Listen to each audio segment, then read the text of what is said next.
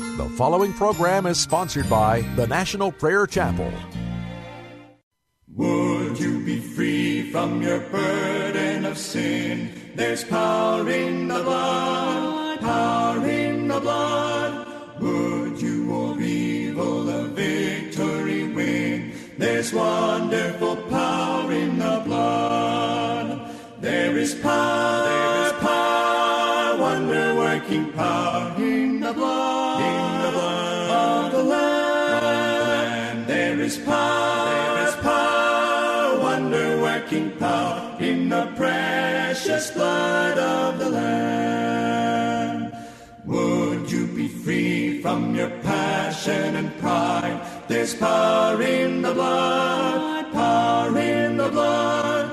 Come for a cleansing to Calvary's tide. There's wonderful power in the blood. There is power, wonder-working power in the blood of the Lamb. There is power, wonder-working power in the precious blood of the Lamb. Would you be whiter, much whiter than snow? There's power in the blood, power in the blood. Sin stains are lost in its life-giving flow. There's wonderful power in the blood. There is power, wonder-working power in the blood of the Lamb. There is power, wonder-working power in the precious blood of the Lamb. Would you do service for Jesus your King? There's power in the blood, power in the blood. Would you live daily his praises to sing? There's wonderful power in the blood. There is power, wonder-working power in the blood of the Lamb. There is power, wonder-working power in the precious blood of the Lamb.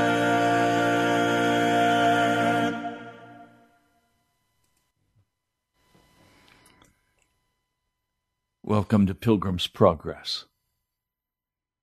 There is wonderful power in the blood of Jesus. That blood is shed for you. Let's come to the scriptures. Lord, as we come to open your word today, I ask for the power and the presence of your Holy Spirit to make plain these words, that the veil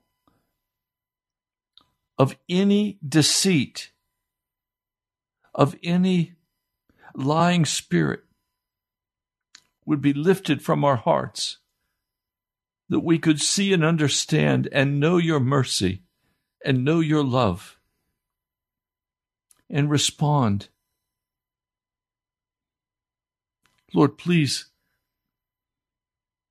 without your Holy Spirit, we have hearts hardened by sin, by arrogance, by bitterness, by hurt.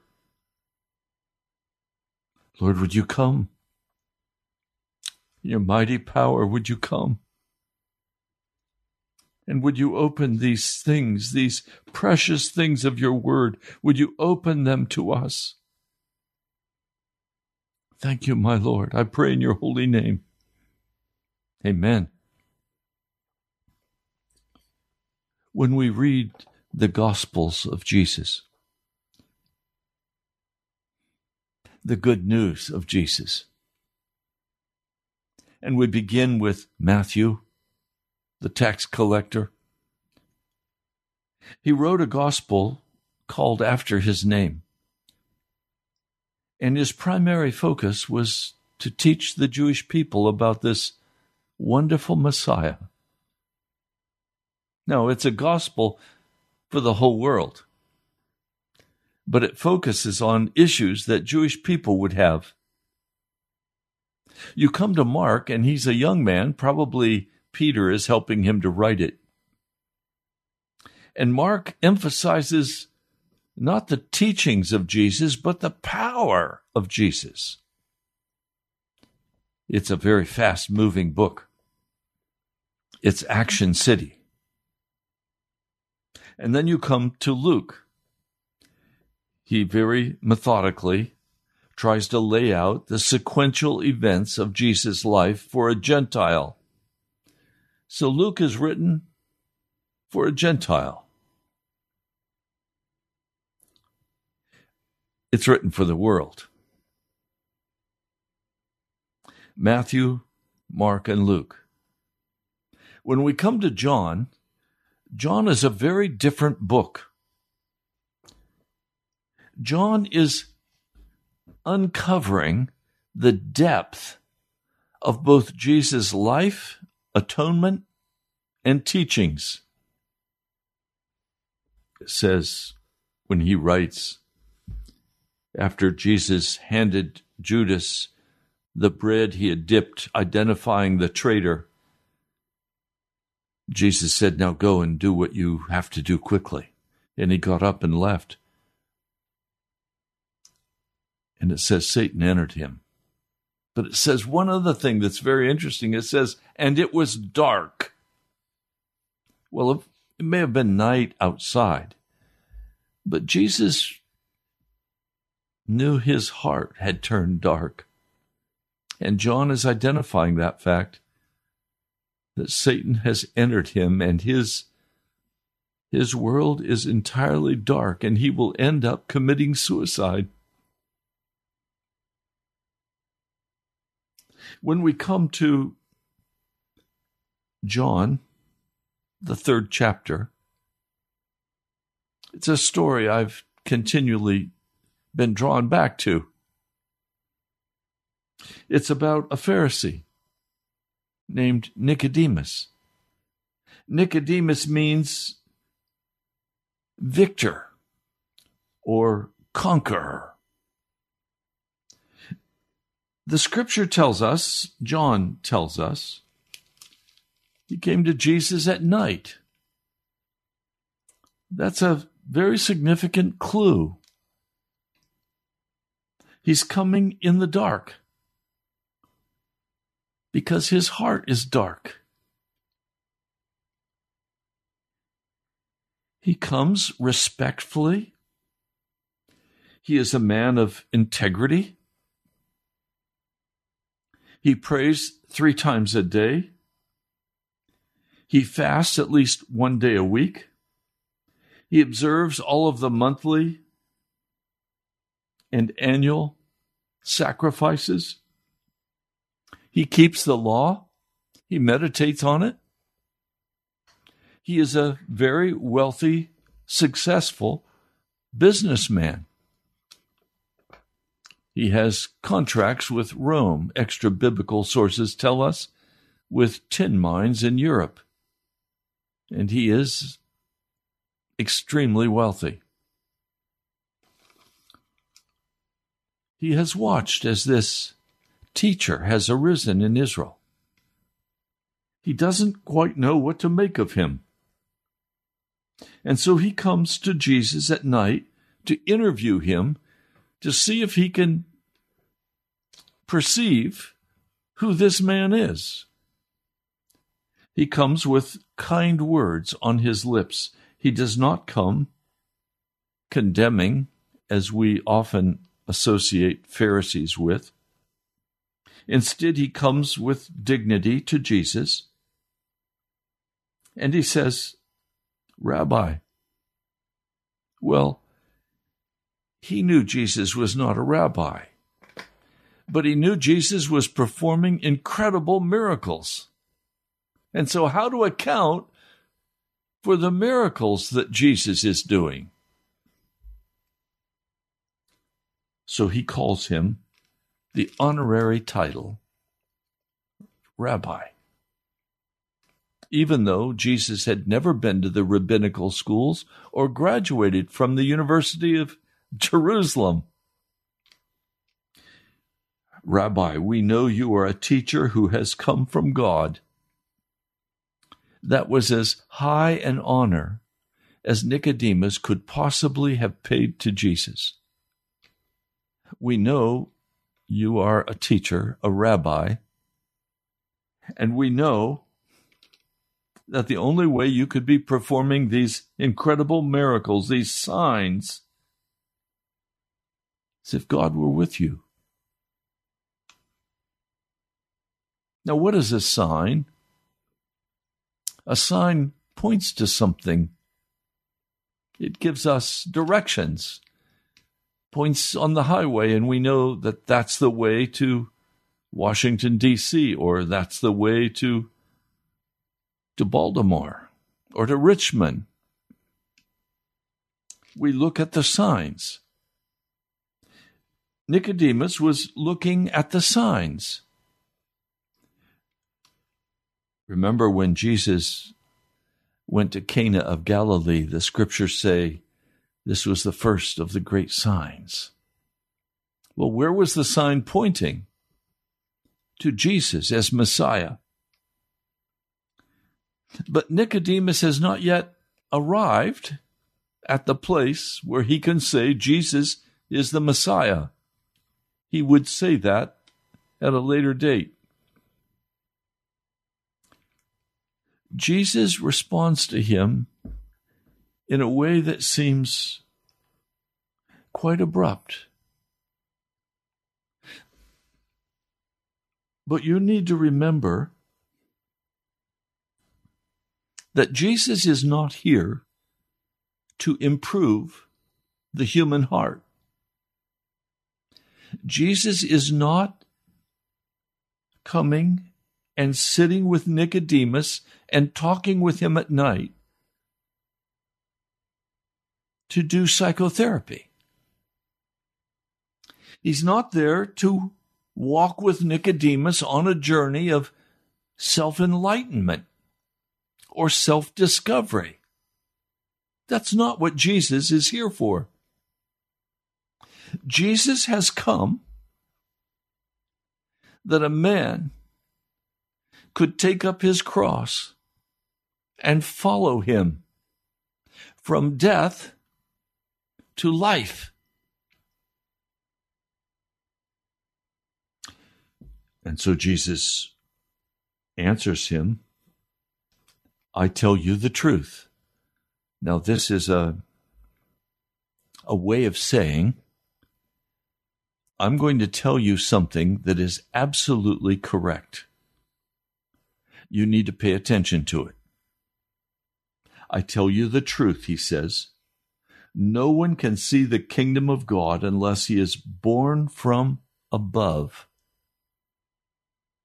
So he's saying to this very well-educated Pharisee, very sophisticated businessman, he's saying there is no way for you to get from where you are with all of your knowledge, with all of your wealth, with all of your insight and understanding.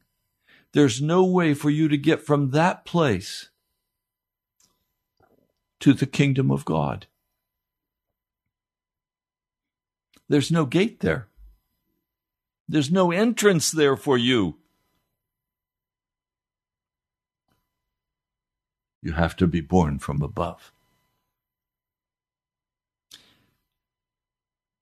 To be born from above requires divine intervention. It requires that God come and do something for you. You cannot be born from above by your own will. Remember the very beginning of the book. This is John 1, verse 10. He was in the world, and though the world was made through him, the world did not recognize him. He came to that which was his own, but his own did not receive him. Yet to all who received him, to those who believed in his name, he gave the right to become children of God, children born not of natural descent. Children born not of natural descent. Nicodemus could not, through self-improvement, through psychotherapy, Nicodemus could not, through striving. And I have to stop just a moment and tell you, I was crying out to the Lord last night.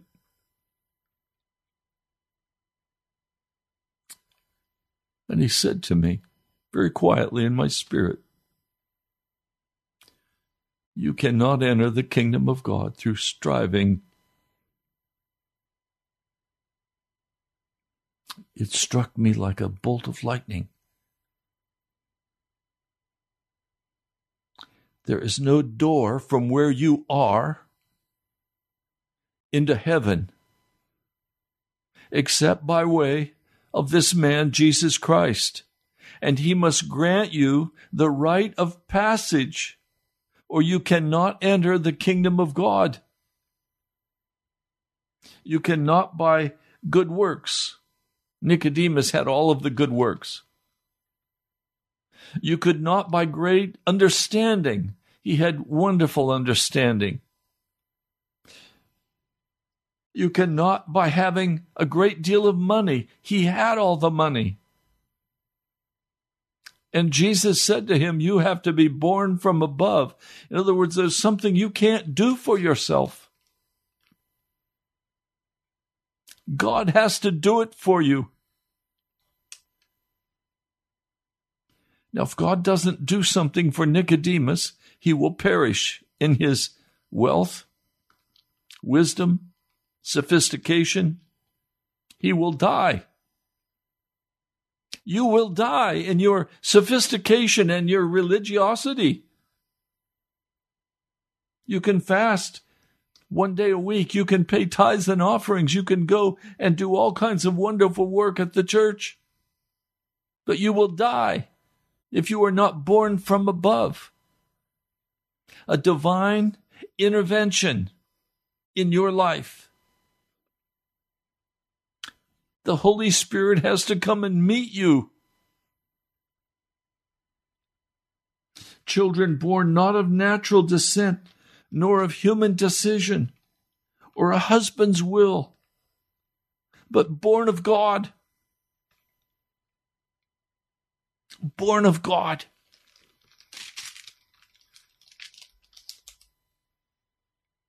So Nicodemus, he doesn't know what to say. So he says, how can a man be born when he's old? How can I start over, Jesus?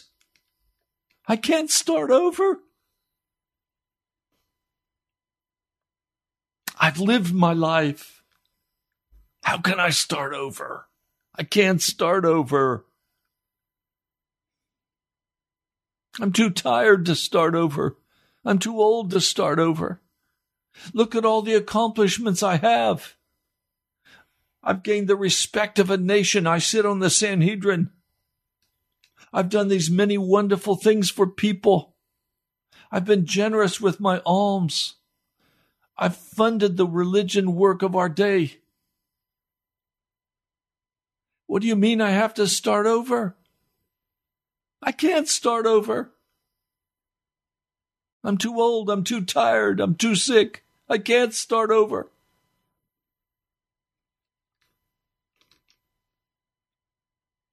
Jesus answers, I tell you the truth. Wow, this is a straight-on conversation. He's not holding back. He's not covering. He's not playing games. I tell you the truth.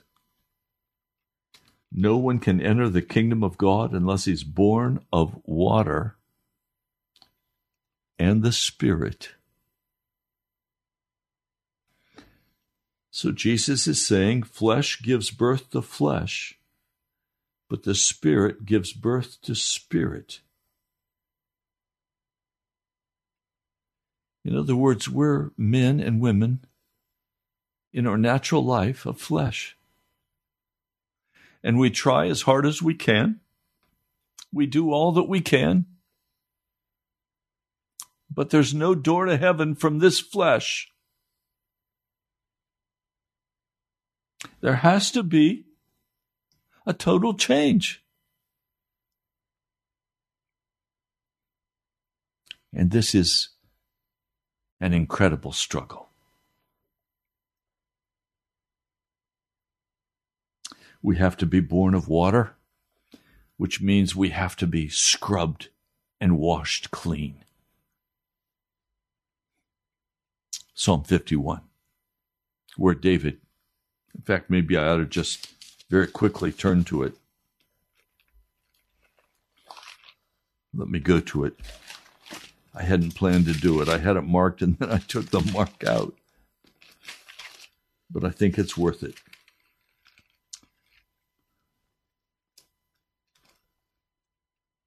Psalm 51.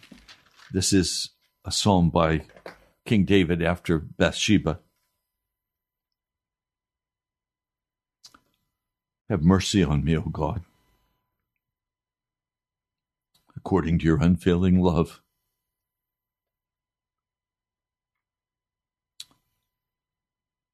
Have mercy on me, literally in the Hebrew, in the words, express your affection, your love, by moaning over me, God. By moaning over me, God. Bend over me like a baby who's sick and moan for me. Be deeply touched for me, O God, according to your unfailing love. That is,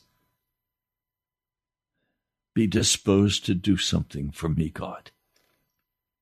Don't leave me like I am. Change me. According to your great compassion, that is tender pity that will do anything at any time to take care of one loved. Blot out my transgressions.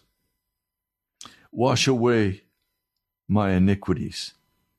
Literally in the Hebrew, he's saying, put me in the wash tub and get in with your feet and stomp on me. They didn't have washing machines with agitators. They had their bare feet. So wash me again. Trample on me in the water and the soap. Wash away all my iniquity. And cleanse me from my sin. Make me bright and holy. Make me innocent, O God.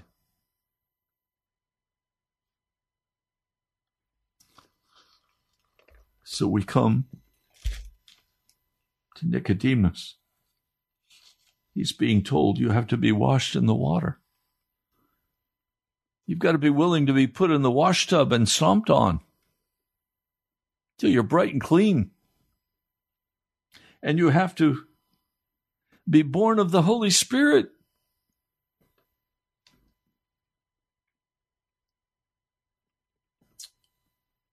You have to be baptized in the Holy Spirit. Flesh gives birth to flesh, but the Spirit gives birth to spirit. You should not be surprised at my saying you must be born again. The wind blows wherever it pleases. You hear its sound, but you cannot tell where it comes from or where it's going. So it is with everyone born of the Spirit. What's he saying? He's saying, look, after you come into the cleansing of being stomped on in the water and you're bright and clean, and you're born in the Spirit, people who walk in the flesh won't even begin to understand who you are or what you're about. You'll be totally different. Your point of reference will be totally different. Now heaven and the Lord God of heaven is your point of reference. You no longer reference the world to judge how you should behave or what you should say or where you should go. You're a different person. And all Nicodemus can answer is, how can this be? It is against everything he's been taught from childhood. He was taught from childhood that if he kept his religion and his law, he would have a place with God. And now Jesus is coming and saying, now you're going to have to change, Nicodemus. You're going to have to do something new. I go back here to Ezekiel, the 18th chapter. I'll begin reading in verse 30. Therefore, O house of Israel, I will judge you, each one according to his ways, declares the sovereign Lord. Repent. Repent, America. Repent, church. Repent, sinner. It means to turn to God and away from the works of darkness. Turn away from all of your offenses. Then sin will not be your downfall. Rid yourselves of all the offenses you've committed and get a new heart. How do you get a new heart? By being born from above. Why will you die, O house of Israel? For I take no pleasure in the death of anyone, declares the sovereign Lord. Repent and live. Get a new heart. In other words, Jesus is saying, be scrubbed clean, get a new heart. Submit to being cleansed. Now I want to talk about something I don't know how to talk about. My experience, and this has happened to me time after time after time. Somehow, evil begins to rise up in the heart of a follower of Jesus. Something is said that offends their sensibility. Something is done that they judge and make accusations about.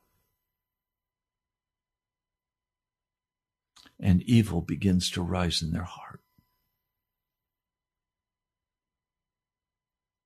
A temptation comes from the devil, and it perfectly matches that temptation with that part of their heart that itches. And evil begins to rise in the heart. I've watched a person who has walked for a number of years, clean before God, suddenly stumble and fall, cutting off with bitterness and anger, self-righteousness. Evil rose up in their heart.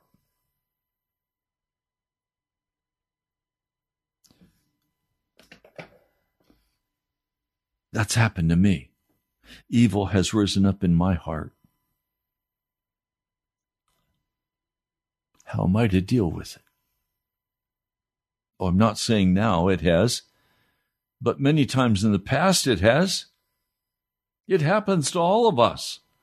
Evil rises up in our hearts. We're offended by what someone says to us. We're offended because of its going against our sensibilities. It violates something within our heart. And we become angry, enraged, self-righteous. We become the Pharisee who has done everything possible in the physical realm to walk with Jesus. And then suddenly, this evil thing begins to rise up in our heart. And we say, I'm right, you're wrong. Do it my way.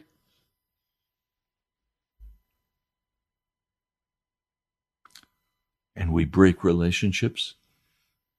I've seen marriages break over such foolish things. I've seen friendships break. I've seen families divided. I've seen churches broken in two. I've seen pastors condemned.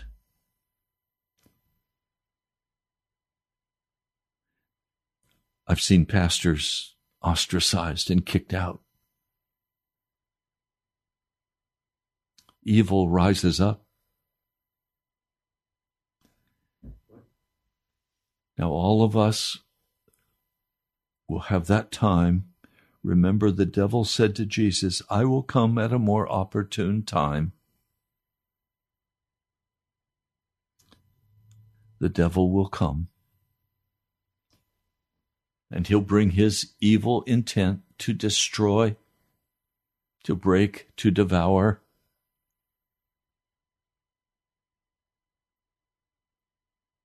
I played that song today. At the very beginning, there's power in the blood. Well, what is that power for? That power is for the breaking of the evil that the devil would try to come and speak into our hearts and into our minds and into our bodies, causing us to lust,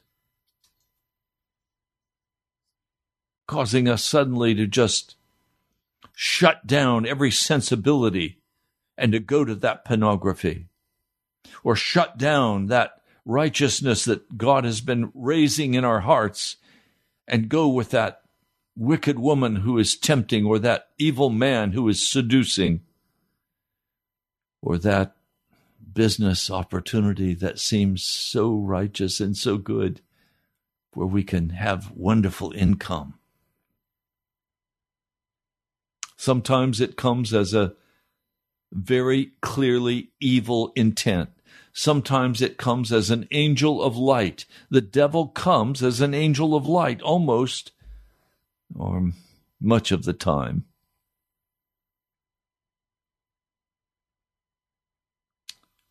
There is no entrance into the kingdom of heaven from the flesh. The flesh cannot enter the kingdom of God. So we don't enter the kingdom of God by being self-righteous, by being judgmental, or by feeding the lust of our heart. We enter the kingdom of God through humble repentance, submitting unto the word of the Lord. Romans, the 6th chapter.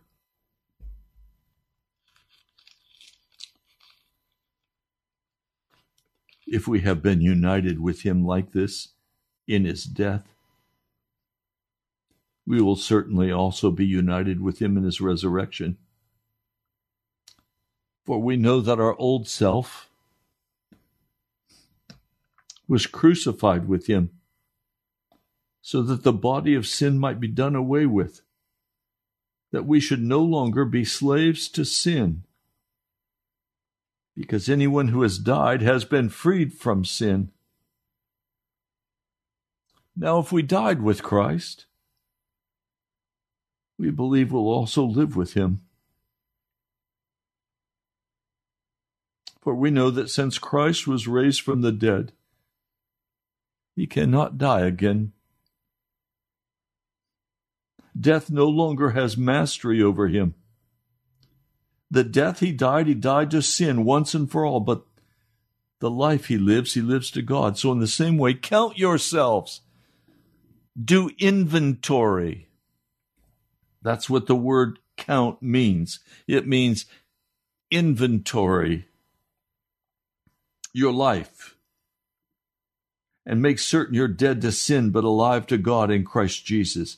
Therefore, do not let sin reign in your mortal body so that you obey its evil desires.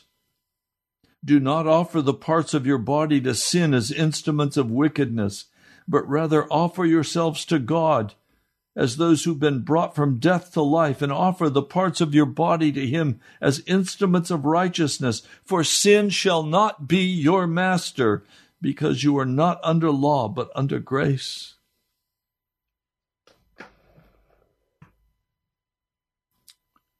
Now, it's of interest to me that the conversation with Nicodemus doesn't really have an ending.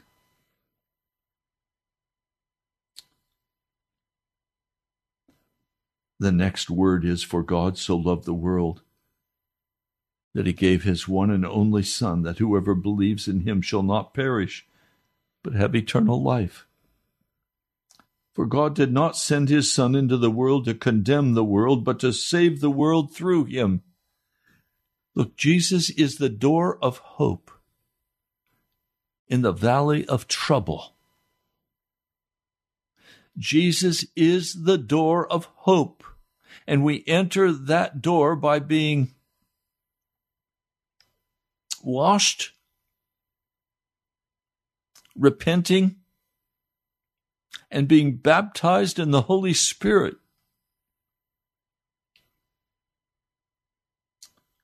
Whoever believes in him is not condemned, but whoever does not believe stands condemned already. That word believe includes the cleansing, the washing, and the baptism of the Holy Spirit. This is the verdict.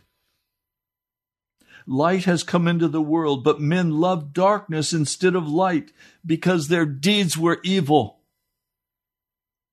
Everyone who does evil hates the light and will not come into the light for fear his deeds will be exposed. I'm telling you today, run into the light, that all of your heart can be exposed to Jesus. Run to the light. Whoever lives by the truth comes into the light, so that it may be very plainly seen that what he has done has been done through God.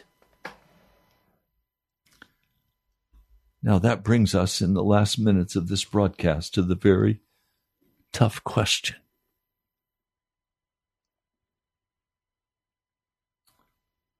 Will you consent to have all evil removed from your heart? Can you look back and see there were times when you were evil, that now you wish you had not cut that person off? Then make restitution. Go and make it right.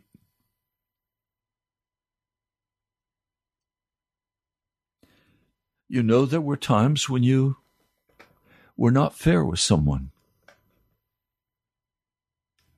Go and make it right.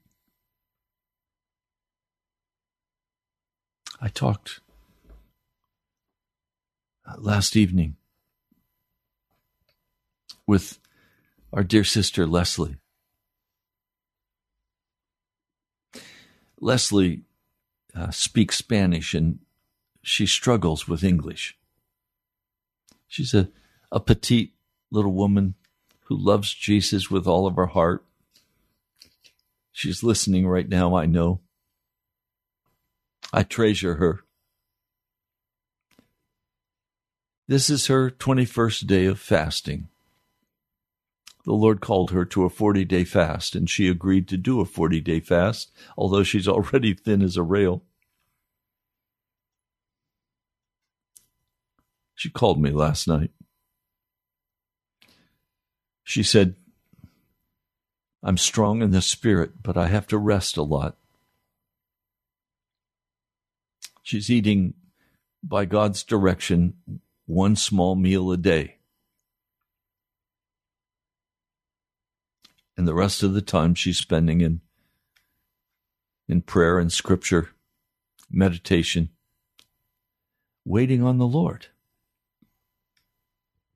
And she was given a very clear message. It was in bright letters. She was to command America, repent.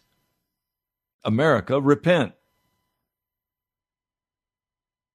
So she shared that with me, and I have said that on the air.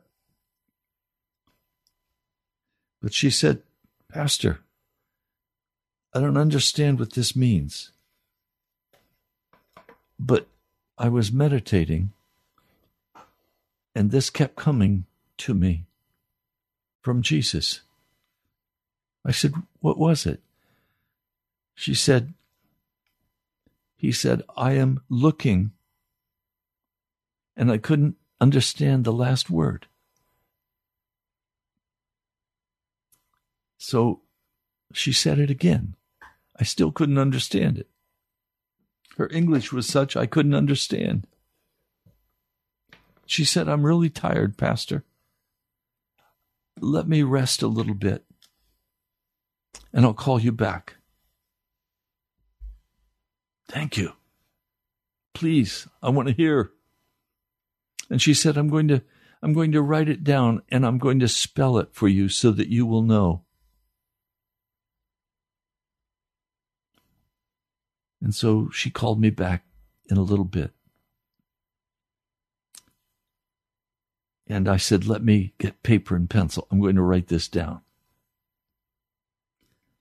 She began to spell it out very carefully.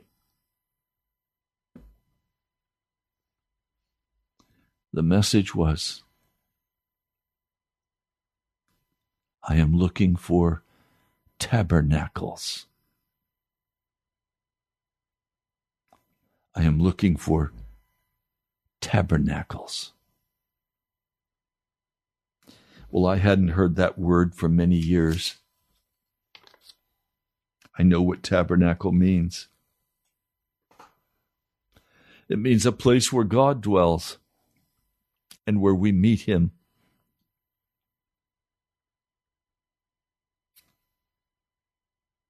I was overjoyed by that message. I want to be a tabernacle. I volunteer, Jesus, to be a tabernacle. He said to her, I'm looking for tabernacles. You cannot be a tabernacle with evil rising in your heart. You have to be filled with the Spirit. You cannot be a tabernacle and be filled with the world, with the world's entertainment, with the world's activities. You're going to have to come apart. You're not going to be a tabernacle if you get in the car and turn on the radio, if you sit and watch television, if you're on your cell phone all the time, if you're looking at videos constantly. You can't be a tabernacle. The presence of God will not come to one who is absorbed in the world, the flesh, and the devil, or in religion. He comes to a people who will say, I'm yours, Lord. And I've left the world. There's nothing here for me anymore. And she said something else to me that was very interesting. She said, as I walked down the street, I don't think I belong here anymore. I said, dear sister, you're right. We're aliens and we're strangers on this earth. Our home is with Jesus. Our home is in heaven. Our home is where our heart is. And our heart is with Jesus. Now, I want to come back and just please press you just a bit. Will you right now make a determination in your heart that you will let Jesus do the work of absolutely cleansing you and baptizing you in the Holy Spirit? Will you give up your attitudes, your thoughts of evil?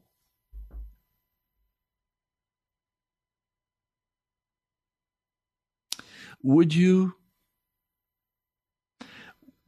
give up your sin and your ways?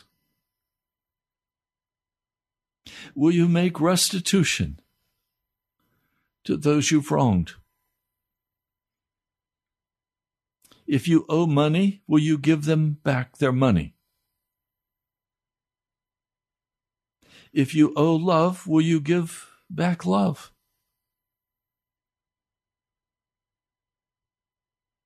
Will you give what you have withheld in compassion and care?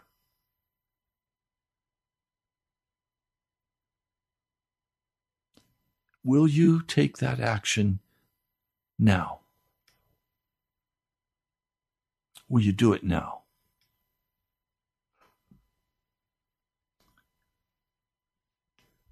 The Lord is looking for tabernacles. But when evil rises in your heart, you drive Jesus from his temple. And then all you're left with is religion. And there are some of you listening today who are just wonderful, wonderful people. Integrity, wisdom, hard work. But it's all flesh. You've never really humbled your heart before God and said, Lord,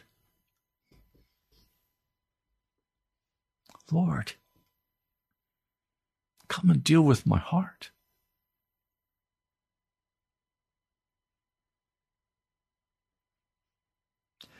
Now, I was very tired this morning. It was a very short night for me. And sometimes I'll lay down again and just rest in my prayer chair in my study. I did that this morning. And immediately I was in a dream. And in the dream, a prophet spoke to me and told me, this is when revival comes. And I said to them, are you asking me if I think that's when revival comes, or are you telling me that's when revival comes? And again, the prophet said, this is when revival comes.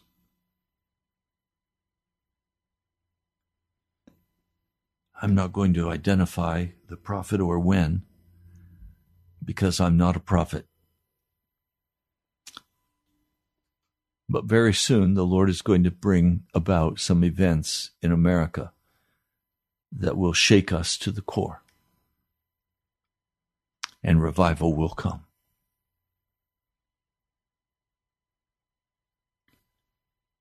And the question that I have for you, are you ready? You remember what happened with Ananias and Sapphira. Right now, the condition of the church, half might perish if the Holy Spirit came in real power, like in the New Testament church. Maybe more than half would perish because we have lied to God.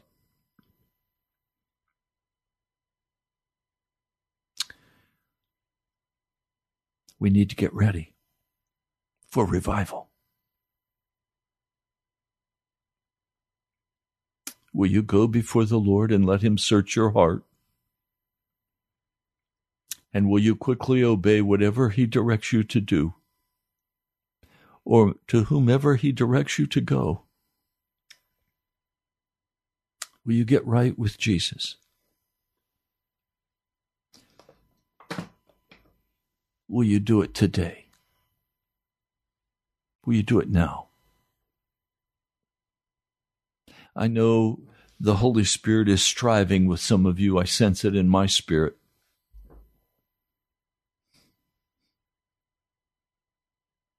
I say these things to you because I love you. And the only reason I come on this broadcast, the only purpose for which I come, is to secure the salvation of your soul and to walk together with brothers and sisters who have made that commitment to Jesus and who are fully sold out. We need to be ready. We need to be prepared, mind, body, and soul, to give everything we have for the final great call of God to this earth, because Jesus is coming.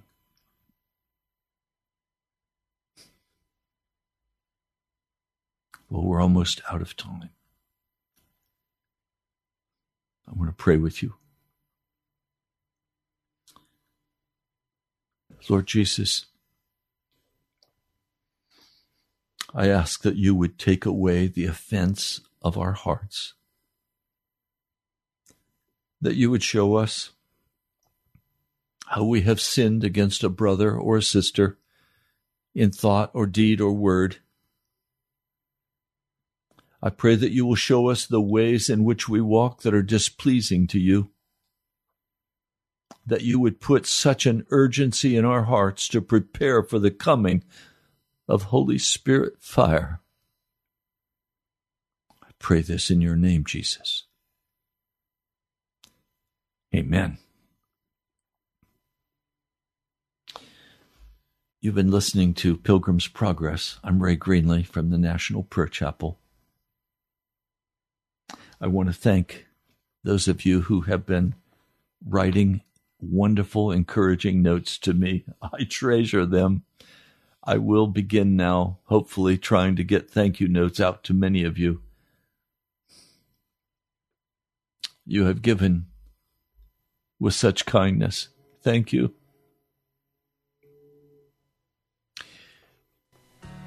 I'd like to hear from you. You can write to me at the National Prayer Chapel, Post Office Box 2346, Woodbridge, Virginia, 22195. If you're on YouTube today, would you subscribe to our channel? And would you go on quickly and give us your name and where you're listening from? You can also give online. Go to nationalprayerchapel.com. nationalprayerchapel.com. All that you give will go to pay for the broadcast ministry. God bless you, my brother, my sister. I love you. I'll talk to you soon.